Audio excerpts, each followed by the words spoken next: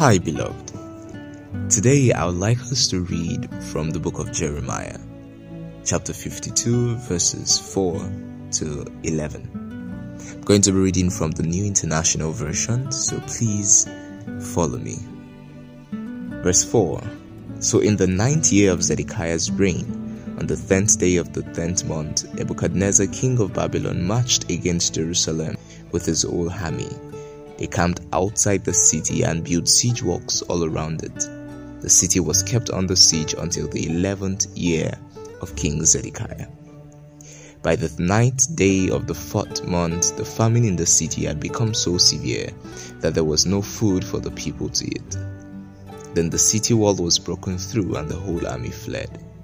They left the city at night through the gate between the two walls near the king's garden. Though the Babylonians were surrounding the city, they fled towards the Arabah, but the Babylonian army pursued King Zedekiah and overtook him in the plains of Jericho. All his soldiers were separated from him and scattered, and he was captured. He was taken to the king of Babylon at Riblah in the land of Hamath, where he pronounced sentence on him. There at Riblah, the king of Babylon slaughtered the sons of Zedekiah before his eyes. He also killed all the officials of Judah. Then he put out Zedekiah's eyes, bound him with bronze shackles, and took him to Babylon, where he put him in prison till the day of his death. This is a very, very tragic story. A king who lost his way, a king who chose not to follow God, found himself in the enemy's hands. And the Bible says that his sons were killed before his eyes. That must have been devastating. And then they took out his eyes and kept him in captivity for the rest of his life.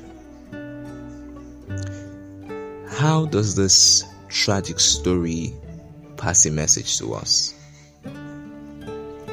How does it relate to us in today's times and happenings? Now, the first thing here is that Zedekiah was a young man. If you read verses 1 to 3 of that chapter, you see that Zedekiah was just 21 years and he was king. He found himself in a place of position and influence and privilege. But rather than being led by God, he chose to despise the way of God. Rather than allowing himself be servant to God and being submissive to God and subject to his will, even though he was king, he felt, well, I'm king, I choose or I decide what happens to me and to Israel. And the truth is, as believers and as human beings generally, we all, in our own rights, have influence. We are kings over something, over at least one person, you, right? And many times we fall into this trap also where we think, well, it's my life, I can live it as I want. Why should God tell me how to live my life? Why should a supernatural being tell me how to live my life? He doesn't know what it means to be human. He can't understand. Well, when we choose to do this, this is what happens. When we choose to let self lead us, when we choose to let the idea that we can do whatever we want because it's our life lead us, this is what happens. A siege is placed around us. And as believers, we have to be more careful because the devil is always trying to plant these ideas in our head to do things as we desire to do it, not as God desires to do it. To pursue our ways rather than God's ways, to pursue our own will rather than God's will. And what he's trying to do is, when we do that, it places a siege around us. What is a siege? A siege is an army surrounding a city. And what a siege does is it cuts you off, or cuts off the city from anything. Nothing goes out, nothing comes in. Anything coming in is destroyed or seized. Anything going out is destroyed or seized. And the question is, what siege is the devil trying to place around our hearts? Because our hearts are a city. What traps, what weapons, what army of lies and deceit is the devil trying to place around our hearts, so that when the truth is coming, when the word of God is being said to us, when we read the scriptures, or when we hear teaching, or when God is speaking to us himself, that word is immediately destroyed and it does not find its way into our hearts. Sometimes the siege comes in the nature of pride. Sometimes the siege comes in the nature of bitterness and hatred. Sometimes the siege comes in the nature of self-wisdom, believing that one knows what is best for himself. These are sieges that the devil places around our hearts that prevent us from taking the word. Sometimes it's bitterness, sometimes it's sadness and sorrow, sometimes it's pain. Sometimes we feel because we suffered so much, God must not love us. And because of that, whatever he says, I will not listen. But what happens when the siege is there for too long? The Bible says that there was famine in the city, and it was so severe that there was no food.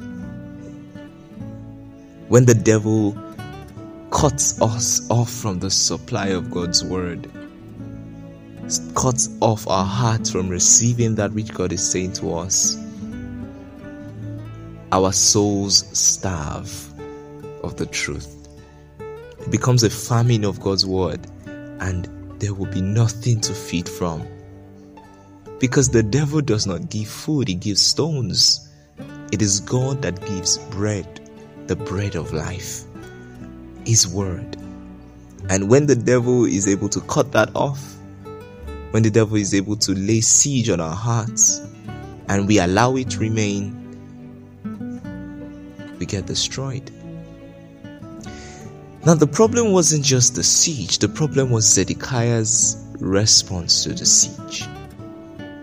At the point of the siege, he could still have talked to God, and God in his mercy would have fought for them. At the point of the famine, he could still have prayed to God, and God would still have saved them. But what did he do? He chose to run. He and his army, thinking they could escape the army, an army that have been around your fortress for 2 years. And many times this is what we try to do too, right? Because so far we've tried to protect ourselves by ourselves. We've used our wisdom to guide ourselves. When we find ourselves in trouble, when we see, we've been trapped, and now our souls are shattered, are starved, rather than calling to the one who owns our souls and who can restore our souls, we try to find answers for ourselves. And what does that do? It only runs us deeper into the trap of the enemy. It only runs us deeper into more pain and more suffering. And sometimes it could run us down into death. And God does not want this for us. God does not want to see the purpose for our life being killed before our own eyes. God does not want us to lose our eyes and lose our sight and lose our faith in him. But we have to call on him. We have to call to him, because the devil is always trying to lay siege on our hearts. He's always trying to plant seeds of pride. He's always trying to raise sieges of bitterness and pain and suffering. But when we look to God, God will destroy every siege of the enemy and establish a stronghold and fortress in our hearts, and it will become our refuge, that no siege will find settlement in our hearts. And so there will be no starvation, there will be no famine. Our souls will be nourished and refreshed, and we'll be able to fight against whatever the enemy throws at us. But if we choose to live by our own wisdom, if we choose to go by our own ways, it's only a matter of time before our souls are starved. It's only a matter of time before our faith is killed. Thank you for listening, and please share this with someone. God bless you.